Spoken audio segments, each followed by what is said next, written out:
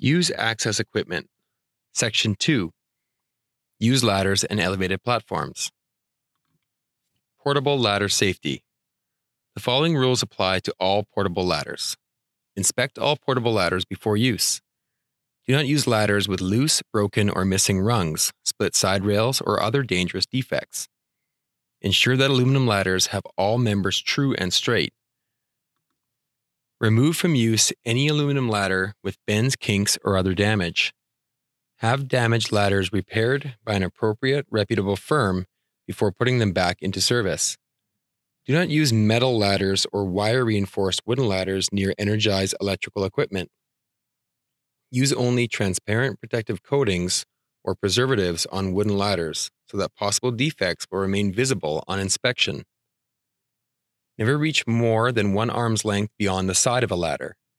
Do not carry heavy or bulky items while going up or down ladders. Always face the ladder when climbing up or down. Ensure that all ladders used bear the appropriate Canadian Standards Association or CSA label.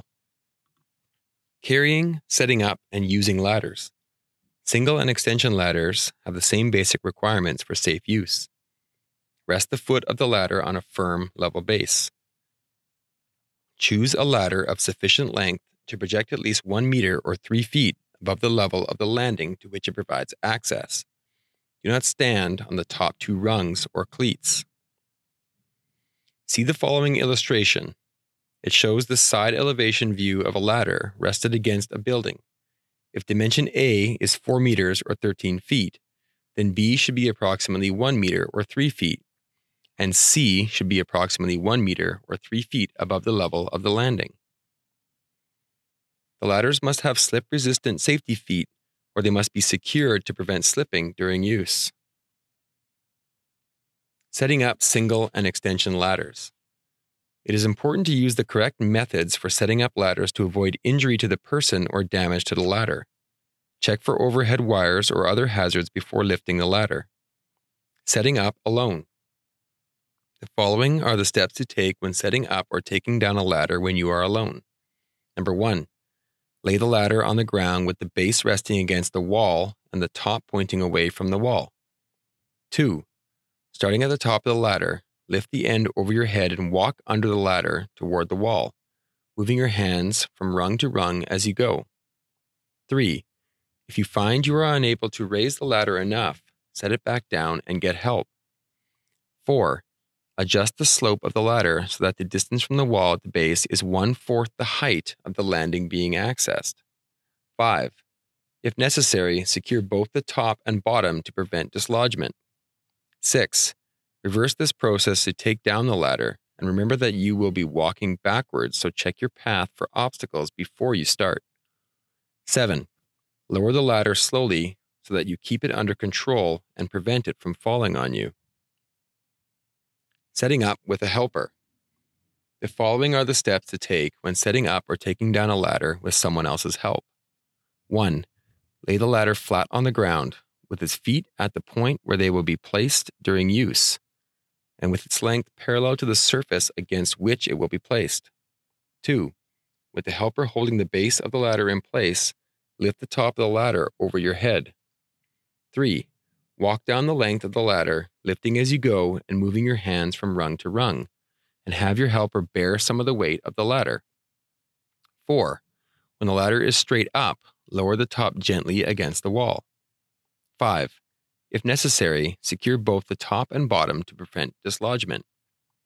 To take down the ladder, reverse this process. Remember to check your path for obstacles because you'll be walking backwards. Gravity will tend to make the ladder fall, so do not lose control of the ladder. Ladder maintenance and storage. In addition to a routine inspection before use, proper maintenance and storage of a ladder will ensure that it is safe to use. The following highlights important steps in maintaining your ladders. Wipe ladder clean to keep free of oil, grease, or grime. Replace frayed or worn ropes on extension ladders. Treat wood ladders with a clear finish or penetrating preservative. Never paint a wood ladder because the paint can hide damage. Clean and lubricate pulleys on an extension ladder. Store ladders away from heat, moisture, weathering, and sunlight.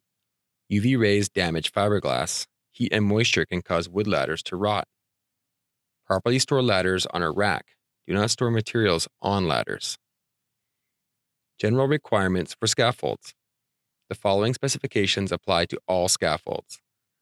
Scaffolds shall be erected, maintained, and dismantled under the direct personal supervision of an experienced, competent worker.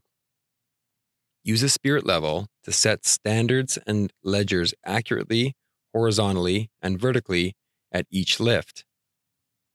All wood planks shall be unpainted and regularly inspected for defects. Place the inner row of standards as close as possible to the wall. If they are more than one plank width from the wall, install an inside guardrail and midrail. The work platform must be fully planked. Standards shall be spaced no more than 2.1 meters or 7 feet apart for heavy work and 3 meters or 10 feet apart for light work. Erecting welded frame scaffolds. Scaffolds should be erected by 2 or more people. These instructions are only a guideline. Always follow the manufacturer's or supplier's specifications. These instructions are based on building a scaffold that is only 1 frame high. Additional frames would be added after step 5 before adding the guardrail system. Also make sure you are familiar with WCB regulations on fall protection whenever erecting a scaffold. 1. Select and prepare the ground area. Select the equipment you need and place it near your work area. Place suitable sills and make sure there are no holes under the sills. Put the adjustable base plates onto the sills to match your approximate scaffold dimensions, but don't secure them to the sills yet. Adjust the base plate jack nuts so they are approximately level, starting with the jack nut at the highest level, setting it relatively low, about 7.5 to 15 centimeters or 3 to 6 inches from the top of the sill. If you are erecting a rolling scaffold, you won't be installing sills or base plates because you will be working on a hard level surface. In this case, you can start by installing the 4 wheels onto the first 2 frames. 2. Place the first frame onto the base plates, then connect a cross brace to the frame. Allow the frame to lean slightly forward and rest on the sill while you prepare to install the next frame. 3.